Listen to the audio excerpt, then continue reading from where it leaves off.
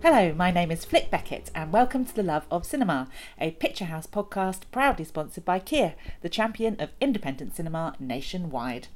On today's show, I spoke with director Shaunak about his extraordinary and highly acclaimed documentary All That Breathes, which introduces the world to brothers Nadim and Saud, who have spent 20 years in the world's most polluted city, Delhi, trying to save the magnificent kite.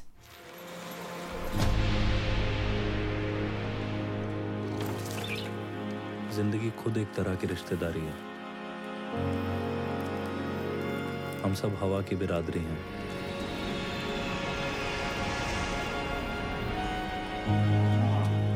जो चीजें सांस लेती हैं, उनमें कोई फर्क नहीं दिखना चाहिए।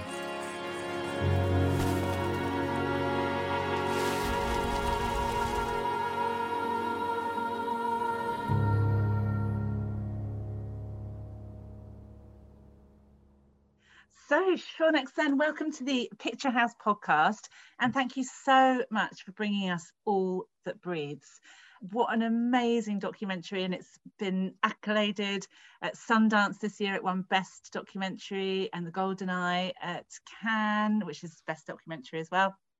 Can you tell me what these awards mean for you and the brothers Nadim and Saud, who set up Wildlife Rescue to win these extremely prestigious and high-profile awards? I think what they really mean for me is something that we'll slowly be able to process and compute. Right now, I mean, I feel like I have the usual surface level platitudes like, of course, we're beside ourselves with joy and extremely relieved and happy that the film now will be part of the conversation. But I mean, the main thing that happens with this, it's twofold really. Firstly, when you've put in this long into, like we've put in 3 years into the film, the fact that it's going to get this kind of a stage or platform, and it's going to be part of many rooms that I didn't expect it to be, is in itself a huge kind of relief. The fact that we then went on to win the prize also gives it an extra fillip, of course, and sort of galvanizes the promotion of the film and so on. So, of course, look, I mean, I don't want to say cliched and trivial things, but of course, you're very happy and very, very, very relieved. But most, I mean, what it actually means, I think the literature review will come out in a year or so, psychologically. But for Nadeem and Saud, there is a kind of spotlight on their work, and there's a lot of conversation and engaged attention on their work, which is great. So all of that is happening, but I think for me, I've been on the road for a while. I'm talking to more interlocutors than I had ever imagined. So in that sense, it's fantastic.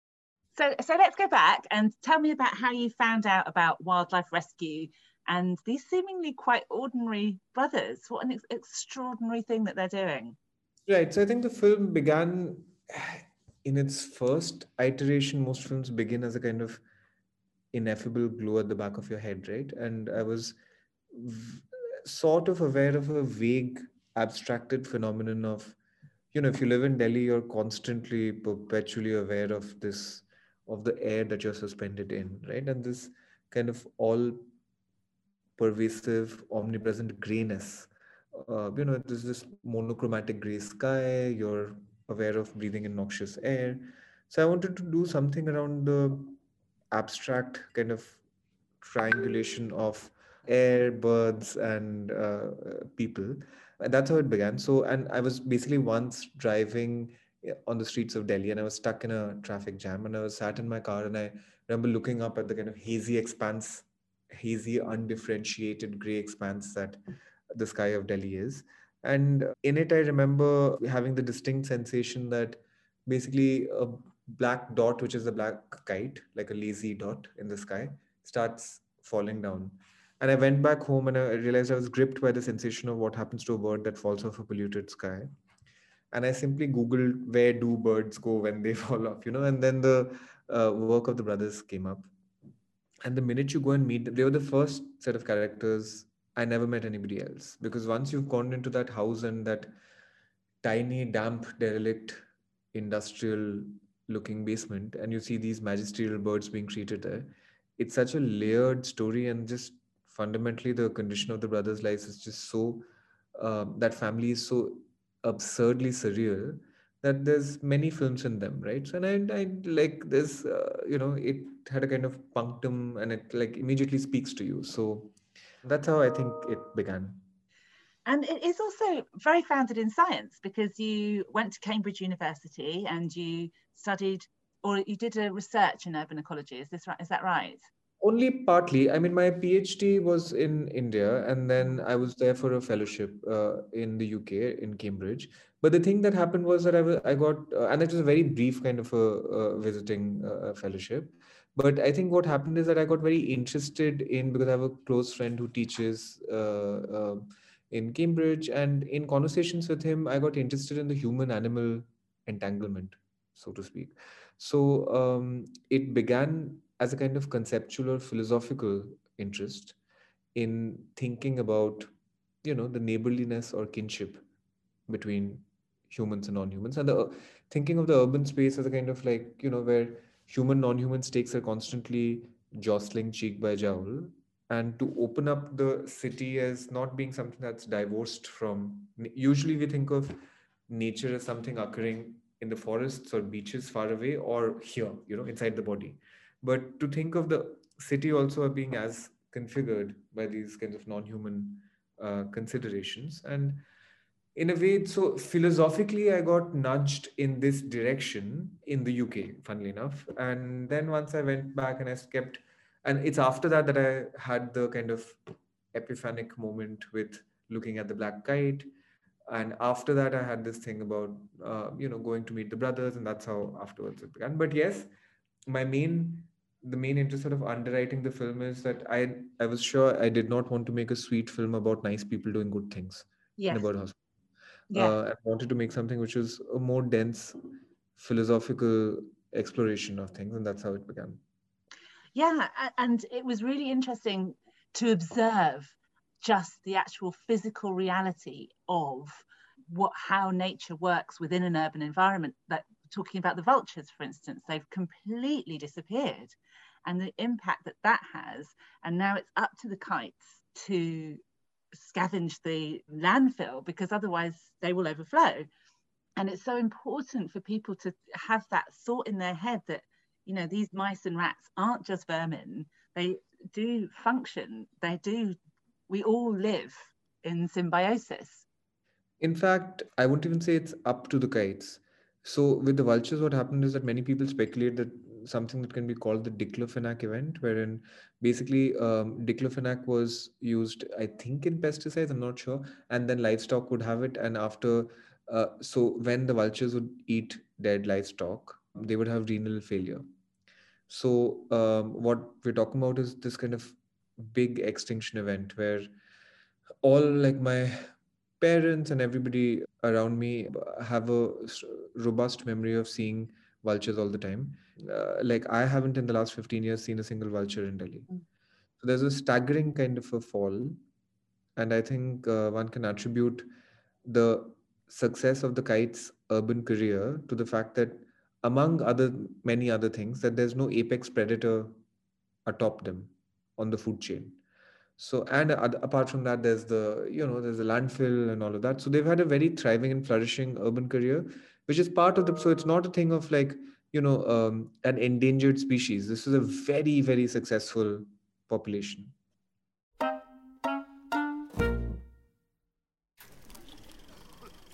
Let's go somewhere new. See worlds we've never seen before, so that we can feel inspired. Whether you're sitting in a cinema or in one of our cars, inspiration comes when we feel something new. That's why our electrified range is designed to take you on inspiring journeys. Kia, proud supporter of independent cinema. Kia, movement that inspires. I suppose what I took from the film was very much a living together. And if we lose a species in one way or another, either it's an indication of how awful things are, like in Delhi, the pollution, or it's an indication of things being so out of balance. Like with the bees and things going out, if we lose the bees, we are so stuffed, and I just feel like the documentary wasn't so much saying that if we lose the kites, we're completely stuffed, but it's such an indication of how bad things have got.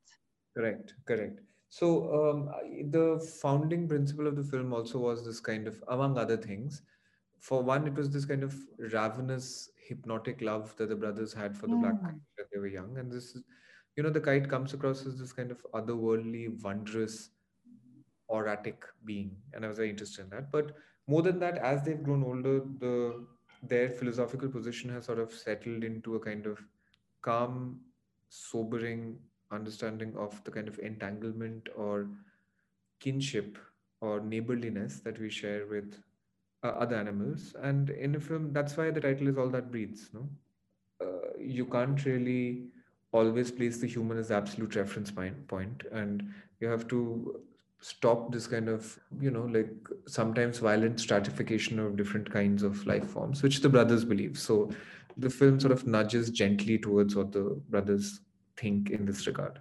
And even the sacred nature of the bird is founded in very practical use. They do come, they do pick up the meat, or that you can meditate on a beautiful kite and how it swims through the sky, and your cinematography is absolutely gorgeous and hypnotic. But I love that you bring it all back down to a scientific and basic foundation of the practical purpose. So whilst the brothers love the kite with it in a way that they didn't even possibly know that they did, like often we don't, like in England we've lost the rabbits and the hedgehogs and things in different ways, and you don't know until it's gone almost. The practical and spiritual aspect of them looking after the birds. Of course, at one level, there is a kind of a rational, secular perspective that I have, which is of change in animal behavior, which is interested in the evolutionary and that kind of a thing. But above and beyond that, one also should take seriously the brothers' quasi-religious cosmological approach, which is about they do what they do also because they want to earn what they call moral credit. In that, I would say that we have to, because there's a lot to learn even from those kinds of perspectives, because there's a kind of quiet grace and dignity in it, and it only, I think, sharpens the tools of the scientific toolkit. Yes, it kind of feels like there's a sort of full circle, like ancient knowledge meeting technological know-how now. Yeah, I don't necessarily draw a kind of division between them. Those are very interbreeding and often cross-pollinate. And I think the film also is, as a body, a kind of two-pronged thing, which is also taking from their own belief systems, while of course it's also constantly undergirded by the evolutionary stuff and urban ecology and all of that. And also, I mean, the documentary itself I found was very unjudgmental. You had almost an invisible eye, and I found that very unpreaching. So you just allowed us to see and experience this family and what they were doing and the daily tribulations that they faced. So was there a specific angle that you were trying to present through your vision or your perspective?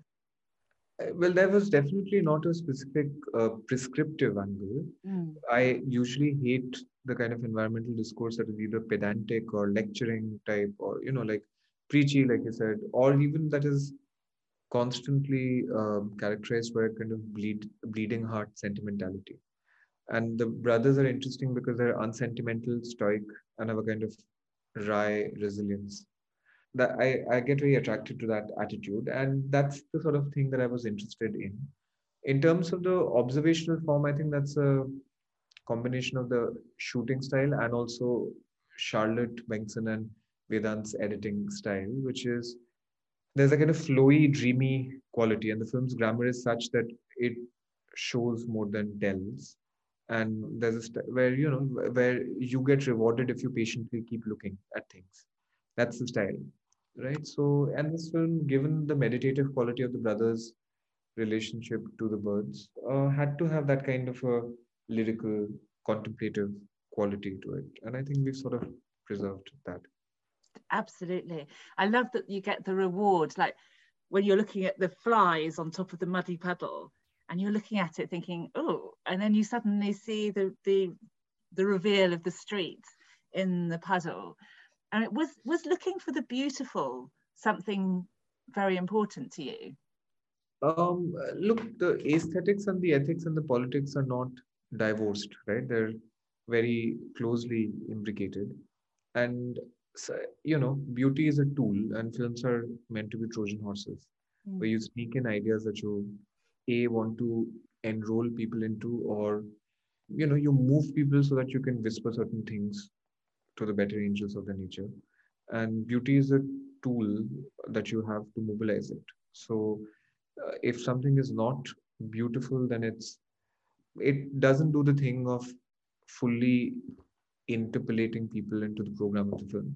So you have to use all the toys in your toolkit.